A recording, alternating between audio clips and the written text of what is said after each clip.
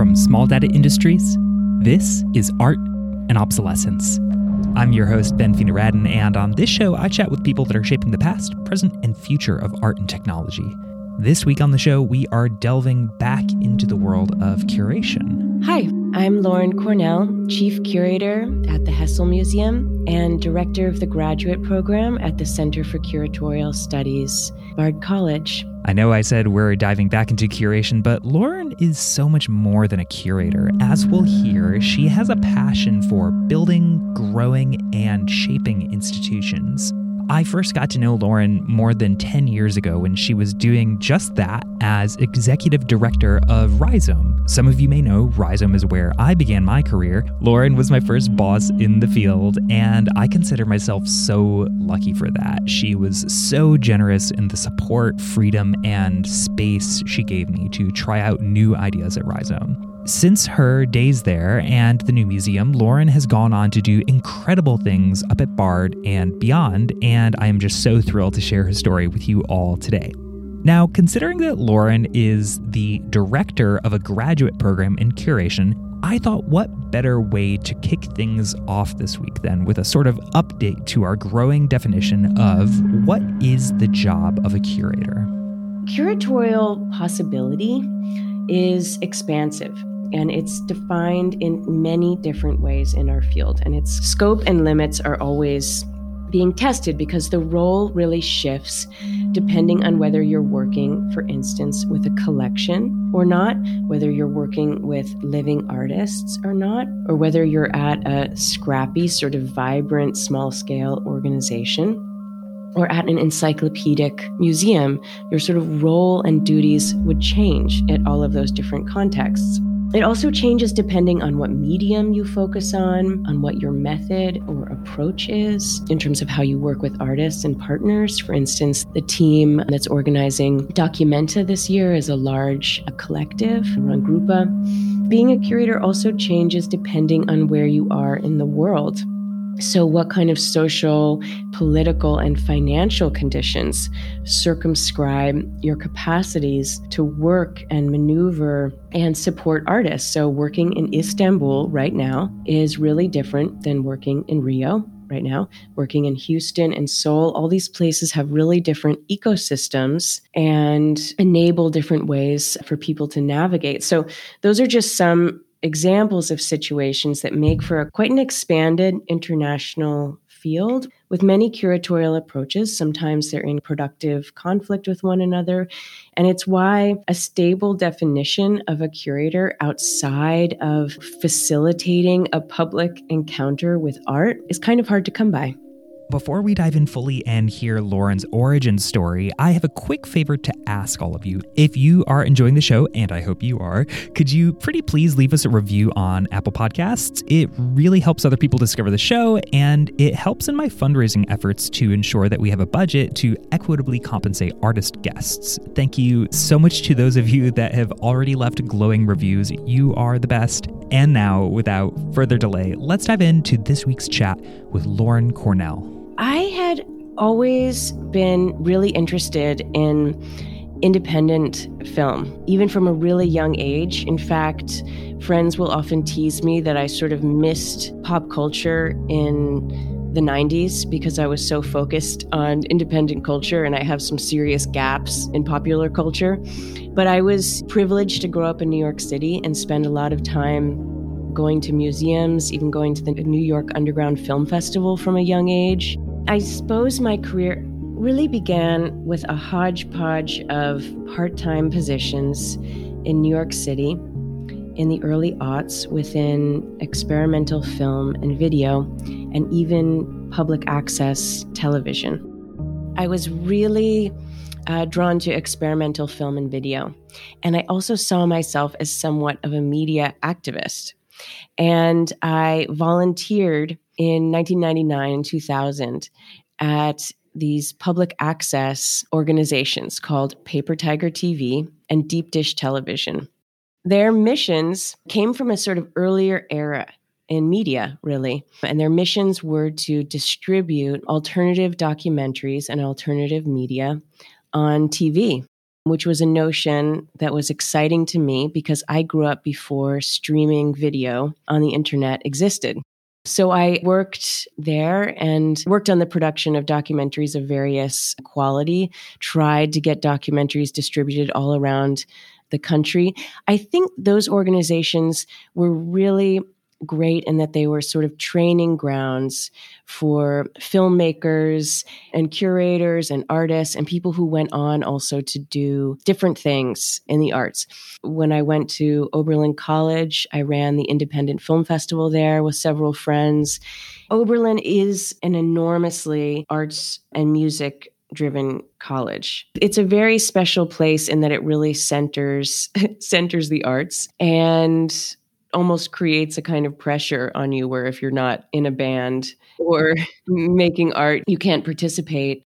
I feel very fondly of the time and of the people who went there with me. One of my closest friends there was Cory Arcangel, Jacob Ciacci. Both of them went on to be defining media artists. Kathy Park Hong, who is an incredible writer, was somebody who I really admired there. I remember first seeing her art, which was text-based at the time, and she was kind of this prototype of what an artist could be.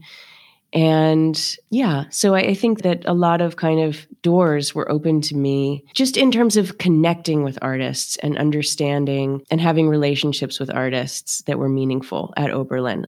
I didn't understand what a curator was then. It sounded like a really pretentious word to me, I remember, but I was surrounded by artists there. What drew me to curating is likely what draws many people to the humanities more broadly, which is an interest in art's capacity to comprehend our life and time, even if that comprehension is fragmentary or elusive or kind of nonsensical or wild. And so much of my career has been about connecting people around art, particularly emerging or new art and ideas, and really being rewarded by that. But I think what really distinguishes my path is that I've always been a director of some sort and also a curator. So for instance, in 2004, not so long after I graduated from Oberlin College, I ran a cinema, what was then called a micro cinema in Brooklyn, dedicated to experimental film, video, and performance. It was called Ocularis. It was a collectively run space. The last person to direct it was Thomas Beard, who went on to found Light Industry with Ed Halter, which also comes out of what was called the microcinema movement. And this job, where I was a staff of one, really, gave me the opportunity to understand that curating could extend to shaping institutional structures, not just the selection of artists, because I was working with a collective to build and shape the organization just as we were designing the curatorial program. I was holding a lot of other part-time jobs, like hosting a vegan restaurant at night and working at the Whitney part-time on Andy Warhol's catalog raisonné of his screen tests. The catalog raisonné was actually an incredible privilege because I worked with this great scholar on Warhol's films, and her name was Callie Angel. She's passed away. She just had an encyclopedic knowledge of the screen tests, which are these short portraits that Warhol made of people that he knew at the time. And they create this kind of map of downtown New York at the time. She wrote these kind of short descriptions of each one, and she was very sensitive of writing about the materials of each film. And it was a really incredible book. I learned a lot from that project. I learned a lot from her. I was going through vast amounts of notes and materials and preparing her research over years for her to write individual entries, looking at the information about each screen test, when it was shot, what it was shot on, what the material was, what the date was, gathering biographical information, and then presenting that to her so that she had it at the ready to write on. I was also doing other sort of bibliographic research. It was a real exercise, in research and precision, but I did enjoy it. And a lot of the time was spent listening to her tell stories about these different people and being a kind of companion to her. And I enjoyed listening to her. At the time, in the early aughts, there was a more defined kind of film and video scene. There was film festivals and micro cinemas. And during that moment, there was a kind of transition where a lot of that work becomes absorbed into galleries. But there was a more distinct kind of scene in the early aughts of film festivals and really the organizations that were specifically supporting time-based works outside of museums. And I was really working within those spaces and curating contemporary experimental film and video makers and interested in media artists. At the same time, I was particularly captivated by early video artists, groups like Radical Software, The Video Freaks, Nam June Paik, and artists who had seen video and the introduction of the Portapak and public access as a way to really remap communication and culture. And I wanted to find out who were the artists who were grappling with some of those questions now as the internet was becoming more dominant in our lives. And that led me to gravitating more around Rhizome. I had started writing for the organization. They had a biweekly column that they called Net Art News. I started writing for the organization and being involved with them while I was the director of the microcinema I mentioned, and led me to learning more about media art and becoming passionate about it. Mark Tribe had stepped down as director. He was the founding director of Rhizome. And Rachel Green, who wrote a still really important book on internet art, had stepped up as interim director, and she'd been the editor of Rhizome in its early days when she departed. They did a big search, and the organization was at a really pivotal point, and I had to present them with a vision of where the organization could go. And I was really surprised that I got the job, frankly. I think that they took a chance on me. And I think that I have been really inspired by the fact that they took a chance on me in my own career. And I think it has really inspired me to want to take a chance on other young people and to really, be a mentor, because it was really important for me. It really gave me a big boost in my career. From an outsider perspective, in my view, Rhizome grew and changed and evolved really considerably while you were its director. It seemed like it gained a lot of mainstream art world credibility under your leadership, but I don't know if that's how you see it. So I'm curious just to hear, what was Rhizome like when you arrived, and what was it like when you left?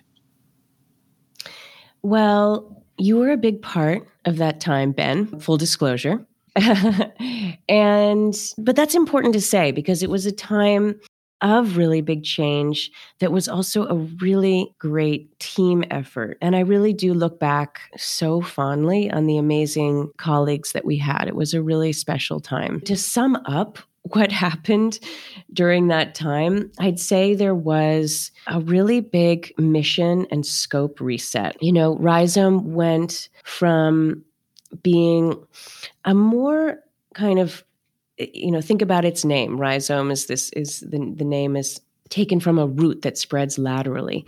And it went from being more of a lateral, kind of joyfully, anarchically chaotic community platform in the 90s that served net art with a distinctly anti-institutional ethos from that time, to being a bigger, more structured, and more curated organization that ushered in a new generation of artists that had grown up with the web, and that importantly embraced what we now call the second kind of wave, or the second generation of internet art, with a different spirit and mode. And this is a period that my anthology with Ed Halter covers through so many excellent writers. Think about all of the innovations that were introduced. I was there from 2005 to 2012. YouTube was just introduced. The iPhone was introduced in 2007. Tumblr, Tinder, Grindr, Twitter, all of these different major social media platforms that reshaped our lives were introduced during that time. And pop culture really was changing from something that was requiring not just observation, but participation. And all of those forms and behaviors of participation were new. And our argument in Mass Effect is that art in that time goes in a lot of different directions. Art that was engaged with the internet stays online, but it also disperses into objects. Sometimes that was cyclical, sort of dispersed into objects, but went back online again. Artists were really tangling with the implications of all of these big platforms, the sort of newfound freedoms that they offered, but also their new sort of problems and the way that they conditioned speech and behavior and the surveillance that they brought and the new restrictions that they brought. So this was a whole sort of new artistic paradigm that the organization had to evolve to meet and to welcome. It's really important with nonprofit arts organizations that they evolve and adapt to new moments and not just around the past and what things used to be like. And we did that through really evolving our editorial program. We had so many great writers who were tracking and talking about these things. We had so many artists writing for the site, sharing their perspectives. And then another sort of major new direction, something that you played a big role in, was laying the groundwork for a real kind of modern preservation program. So thinking about, even with all of this velocity of change that was happening, how do we really start thinking about how to preserve this field? Because something that happens so much is that this field loses its history. And so starting to really think about how we hold on to these works. What do you think was your favorite project during your Rhizome years? Because there were so many, and it's really remarkable to me that there are curatorial programs or public programs that you conceived of that are still in existence today. I mean, so many years later. I'm thinking about like 7 on 7. What is that like to see the thing that you built still thriving? It's nice. I think I don't feel a sense of that's my program. It came out of a team initiative. I co-founded it with John Borthwick, Peter Rojas, and Fred Benenson. And it was inspired by this long-running problem that had bedeviled Rhizome. And these are 3 tech guys who were all on Rhizome's board. And the problem was, how does Rhizome as an organization connect artists more with technologists? And this was also in this particular moment when New York City was being called like the new Silicon Valley, et cetera. So the idea was to pair artists and technologists and put them together for a brief period of time and see what they would come up with together. Everyone was very excited to participate, and some great things came out of it. In the first year, the artist Taryn Simon worked with Aaron Swartz, the programmer, free culture advocate, who not too long after, unfortunately, took his life, but came up with this great program, Image Atlas, that showed how different geographic search engines turned up different results for the same keyword. So they were revealing how algorithms responded differently to the same search term depending on where they were located. So a lot of really interesting projects came out of it. And I think the artists and technologists were really eager to work with each other. And I was really impressed too, because they were really putting a lot on the line to sort of be vulnerable to each other, to try something out, to then have to present it in public. There is a lot of risk associated with that, but a lot of projects came out of it that the pairs or maybe an individual continued to work on. So that was great. But I think a lot of also like deeper questions came out of it about also why it's hard for these fields to work together. And I think it was summed up well by the artist Mike Bell-Smith, who said, technologists look for solutions and artists create problems. I think that's a kind of fundamental issue or kind of oil and water problem between these two fields. But 7 on 7 created a kind of forced engagement for them to work together. I really do see a lot of my director work as bringing people together and amplifying a lot of really smart people who have things that they want to do and projects that are important to them. And 7 on 7 After Me has changed. They did change some sort of structural things about it. And I've always been really interested to watch it develop. And I feel really proud of where Rhizome is right now. I was just actually spending time with their new director of development, Michaela, who is such a dynamo. And yeah, it just gives me really great pride to see where the organization is. Yeah, it's really cool. It's kind of scary to think back to how long ago that time was now, I remember when you had a booth at the Armory show that one year. I'm curious for you, what is it like a decade after this really weird moment where it's like, wait, what? You're selling a GIF? How do you do that? Why are you doing that? I'm curious what it's like for you personally to see all of this fervor around NFTs and whatnot, where there's now crypto enthusiasts who are just like, yeah, duh, I just bought an image for $1.5 million. No big deal. What is that like for you to see that? I guess I would say I'm pretty hype resistant as a human. I'm proud that the first NFT came out of 7 on 7 and that the artist Kevin McCoy had sold that NFT. And actually just this week got to thank Raphael Rosendahl in person for giving such a generous gift to Rhizome from a sale of his NFT. But I was thinking about it this morning actually, because oftentimes when I would give talks about digital art, when I was at Rhizome, to audiences who didn't know about digital art at all. My talk would be, about the history and the ideas and the different artists and the different works. At the end of the talk, the first hand that would go up would be someone who would ask, how do you sell it? How do you buy it? And to me, I would think, it's so interesting because they really missed the point, because there's a kind of, anti-market situation and ethos in this work. But there's always been a kind of frustration around digital art because it can't be sold. Video, on the other hand, people have figured out how to sell that and how to make it scarce, right? How to add a scarcity logic to it. So I think with the NFT, there's a kind of, okay, we've cracked it aspect. But I think, I have been around for now, I guess this is the sort of third tech wave that I've seen. I sort of came into Rhizome in the aftermath of the first .com bust, which was a pretty heavy hangover of some failed aspirations and a lot of money withdrawn from the field. And I was there when Web 2.0 picked up the field and gave it a lot of energy again. And this is a new wave.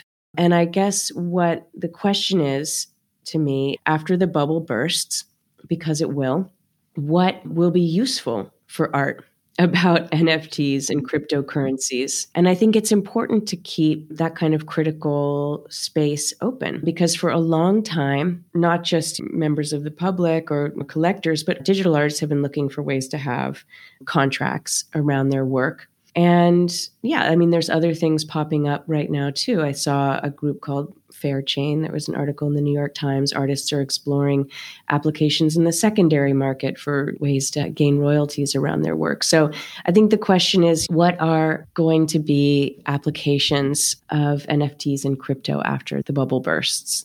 So post Rhizome, post New Museum, you are now the chief curator of the Hessel Museum at Bard. And you also lead the graduate program in curatorial studies. What led to that big change? What led you to Bard in these roles? Johanna Burton, who is now the director of MoCA LA, hired me as visiting faculty at CCS Bard while I was at the New Museum, which meant I taught a course while I had my full-time job. I first taught a course called Curating the Network, which looked at artistic and curatorial strategies at different moments of media emergence across electronic art, video, and different iterations of digital art, and also looked at the patterns and rhythms between these moments.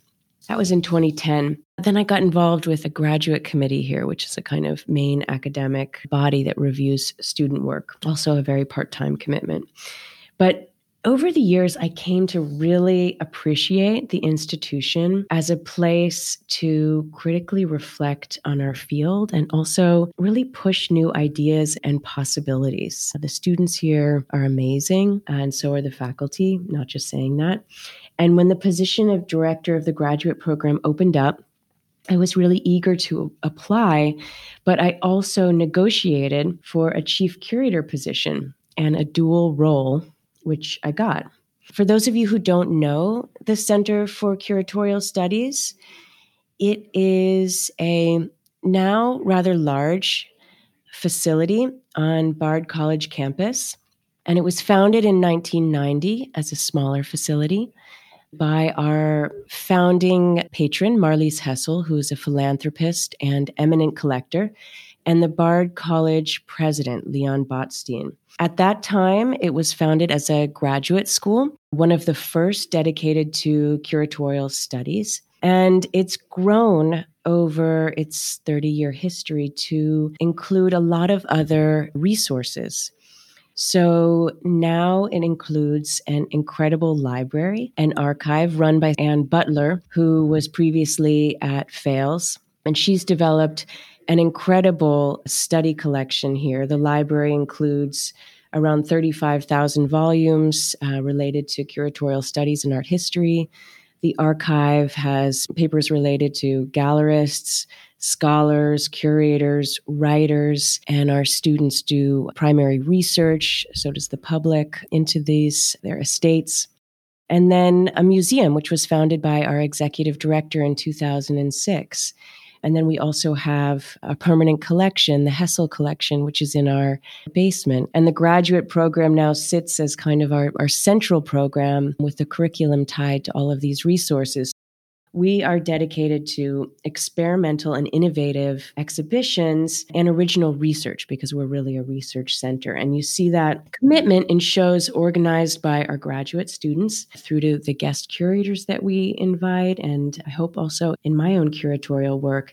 And actually, our graduate student shows open this weekend. So they're culminating shows of their master's degree. They open this Saturday. 14 exhibitions organized by the 14 students in the class of 2022. And I have to tell you, I'm very proud of these shows. And as soon as we are done with this wonderful exchange, I am going to run right back out onto the floors and see how everything is going. We're now finishing a 5-week installation overseen by my brilliant colleague, Ian Sullivan, our director of exhibitions and operations.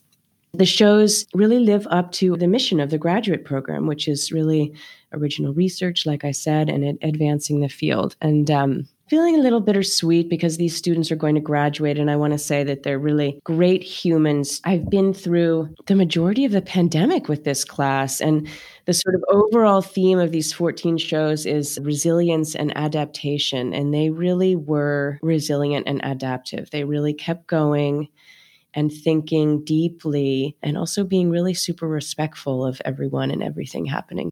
The other key program here at CCS is our graduate program, which I'm referencing, which is a 2-year program in curatorial studies that balances academic research with practical work. So students, for instance, in their first year, they're taking foundational courses in the history of exhibitions, art history, theory, and philosophy, while at the same time, they're learning how to organize exhibitions. Every single aspect of an exhibition, we really slow it down and think about how to do it and ask questions about it and make the process transparent. Think about it from an ethical standpoint, et cetera, and from an institutional standpoint, from a political standpoint. Students organize a show from our collection in their first year, and they're charged to come up with a fresh reading on the Hessel collection. And then in their first year, they also start working on the shows I'm referring to today, which is their graduate thesis shows, which can be anything that they want, a show from our collection, a show of works not in our collection, performance, commission, archival, research-based, that is accompanied by a scholarly paper. So it's quite a dynamic center here. I'm also sort of speaking as if we're on an island, but we're part of a broader campus with great connections to other programs, the film program, the human rights program. I gather you have a pretty exciting summer coming up at the museum, and you were kind enough to share with me a draft of your early essay on a show that you're curating with Dara Birnbaum. So I was hoping you could tell us a bit about that show and what you have coming up this summer. Dara Birnbaum is constantly referred to as a pioneer of video art. Something that I do in my essay. My essay kind of writes against different terms that have been applied to her. I look at these long-running terms that have been applied to her. I look at the term pioneer, I look at feminism, and I look at this notion of reaction, which is the title of the show. I criticize the term pioneer because it has these kind of settler colonial associations, which are not appropriate in general, but also just given her work isn't about conquest. It's really about deconstruction and deep reading and decentering of power. Dara is seen as an essential kind of mythical figure in the history of video and conceptual art, but surprisingly, she hasn't had a retrospective in the US. She's had one in Europe. So this is her first US retrospective. It's called Reaction. It opens here at the Hessel on June 25th, and it runs through late November. And it really focuses on her key installations and some single channel works, and it's chronological. It really tells the story of her first getting a Portapak and experimenting with it and starting to do installations, starting to really think through the medium of TV, figuring out her method, what she calls talking back to TV, moving into more politically engaged works of the late 80s and 90s, where she's really contesting American foreign policy and wars abroad and how they're represented on the news in the US. It really gets at her lifelong interest in shaking us out of a kind of state of being a passive consumer of TV and information and media. That's a kind of lifelong preoccupation of hers, is really to get us to think about ourselves as viewers and participants in our media environment and what our role is and what we're taking in and what we're spitting out and how we can be active. So I think her work has a lot to teach us right now because we're so complicit in so many different media environments as we move through our day. So I'm really hoping the show will bring a broader and deeper appreciation of her work to new publics. I think a challenge of it will be that it's, for instance, presented at a college to a post-TV generation. Not a lot of young people understand viscerally the context that Dara was first responding to, which was a really limited number of television stations controlled by an elite of affluent white men who controlled program. People forget what TV was like. TV actually went to sleep at midnight in the late 60s and would come back on at 6 a.m., and with sort of counterculture and anti-war protests raging and the civil rights movement marching forward, there was really mundane programming on TV. And so I think a challenge of this show is really how to evoke the era and the times that Dara came into being as an artist. So that is one show that's being presented this summer. And that takes up half of the Hessel Museum. And it's taken 3 years of my life working very closely with Dara Birnbaum on it, developing it. She's been involved every step of the way, along with her studio team, Tyler Maxson and Maya Fell. I am now also gearing up to do a solo show with Martine Sims called Griot College, which is going to be new and recent works by Martine. I've been thinking a lot about Martine and writing a lot about Martine, and I've been thinking about early collaborations with her because I've worked with her for a long time.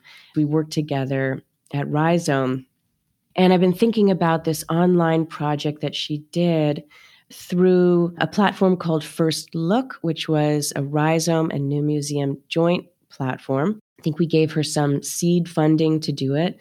It was an online project called Reading Trayvon Martin. It was a personal and public online bibliography for the criminal case following the murder of Trayvon Martin in February 2012.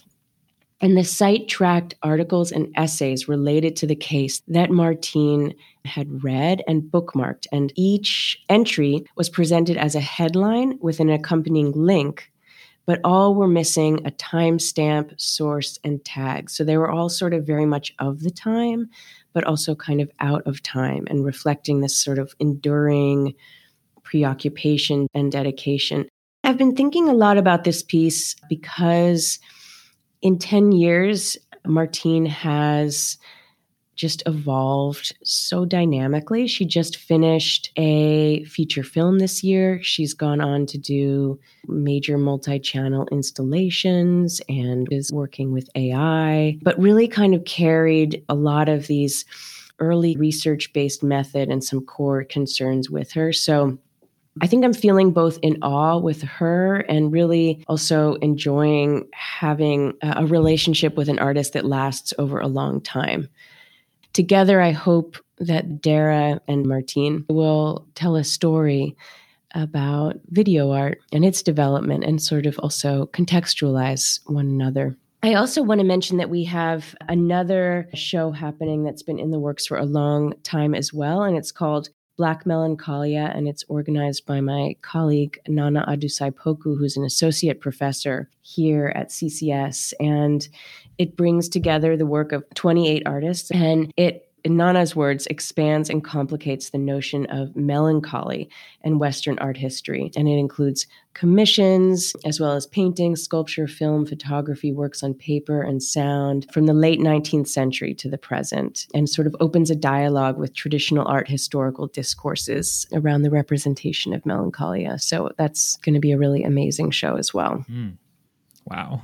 It seems like your posting at Bard has been an opportunity to, in some ways, return to your roots, working with somebody like Dara, who is more of the generation of, media activism and Paper Tiger TV and whatnot. But it's also allowed you to really expand your curatorial practice beyond what you were doing at Rhizome and the New Museum. I'm curious what that's been like for you.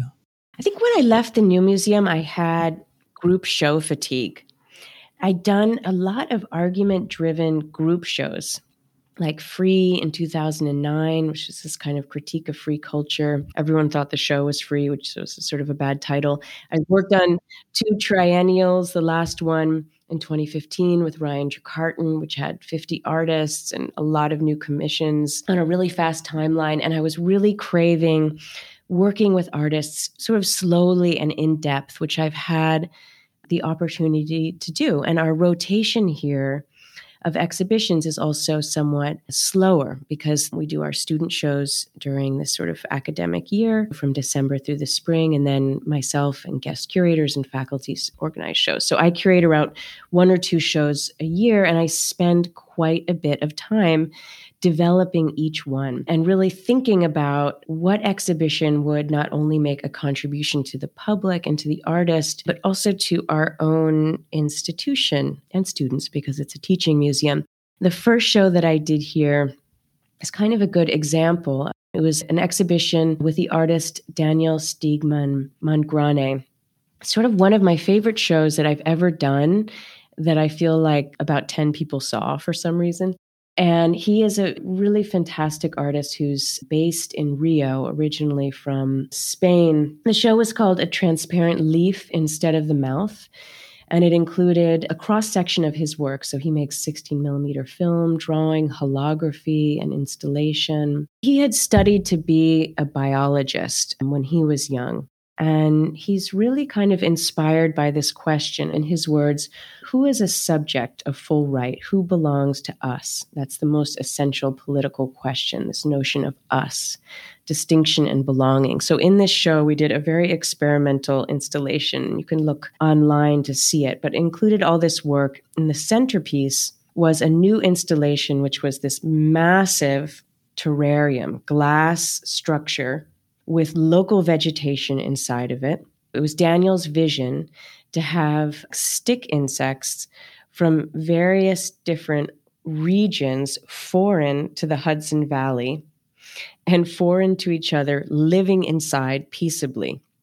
And in order to make that work, we had to work with a team of scientists over a long period of time to figure that out, get loans of insects from the Smithsonian and other places. And it was a really big learning curve for me in order to create this work. But we did create this original ecosystem where insects that were foreign to this area and to each other, live together peaceably without mass death, without escaping into the landscape, and then we're shipped back home. I think that the show is meant to destabilize the viewer in terms of thinking who has consciousness, who doesn't, and how do we draw the lines between subject and object, if that makes sense.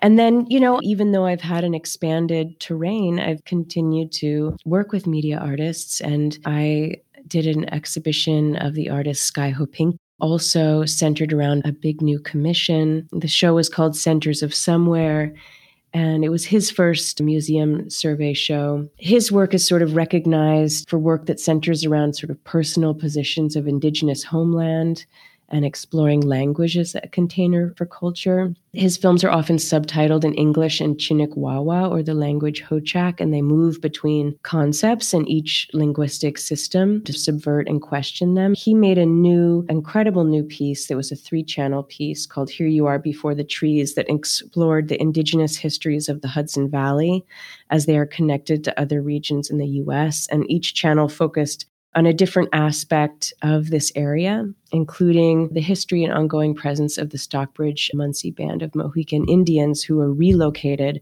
from the Hudson Valley region to Wisconsin near his tribal homeland. Something that I've had also the chance to do here is kind of do some sort of revision and expansion around the history of video art, to think about this history in its early days is often written in a very white and male way, and to think about who else was there, how can that be expanded. I did the first solo U.S. Museum show of Nil Yalter, who's an incredible Turkish video artist whose work sort of fell through various different cracks in genres. And it was sort of a pleasure to push her more into some art historical narrative. She'd been in Connie Butler's Whack show, but hadn't had kind of her own moment. And I think there's a lot of work being done in this area. There's right now this incredible Ulysses Jenkins show that my friend Meg Onley co-curated with Aaron Christoval. It's at the Hammer right now. Really, really important show. I also did a painting show with Leidy Churchman. So I really had a chance, yes, to expand, and always really thinking about the Hessel Museum and our history and our students and what's important to the artist and the public. But I always come back to my core interests. I really am a lifer when it comes to moving image and media.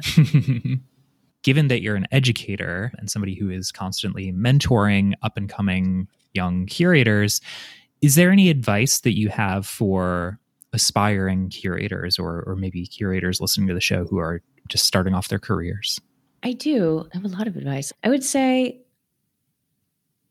one, don't wait for opportunities. Start organizing on your own if you can. Get together with friends and artists that you care about and start showing their work. Another thing I would say is the art world is confusing and strange and not transparent. Don't be afraid to ask a lot of questions and seek transparency and answers. That's really fine to do. And no question is dumb or inappropriate. So ask a lot of questions and try to figure things out. And maybe a third thing is to remember that everybody has imposter syndrome, and really think about what you want to do and what you have to offer and go with it. I love that. That's so good. Lauren, thank you so much for taking the time to sit down and chat. We go way back, but it's always so great to get a chance to reconnect and get to know more about you. Ben, it's such a pleasure to talk with you. I love seeing what you're doing and working on, and I'm so happy to be part of it. So thank you so much. And thank you, dear listener, for joining us for this week's show. I hope you enjoyed it. And if you did and you want to help support our work and the show's mission of equitably compensating artists, you can join us over at patreon.com/artobsolescence. Or if you are interested in making a one-time tax-deductible gift through our fiscal sponsor, the New York Foundation for the Arts, you can do so at artandobsolescence.com/donate. And there you can also find the show notes and full transcript, as well as highlights on Twitter and Instagram at artobsolescence. Have a great week, my friends. My name is Ben Vina-Radin, and this has been Art and Obsolescence.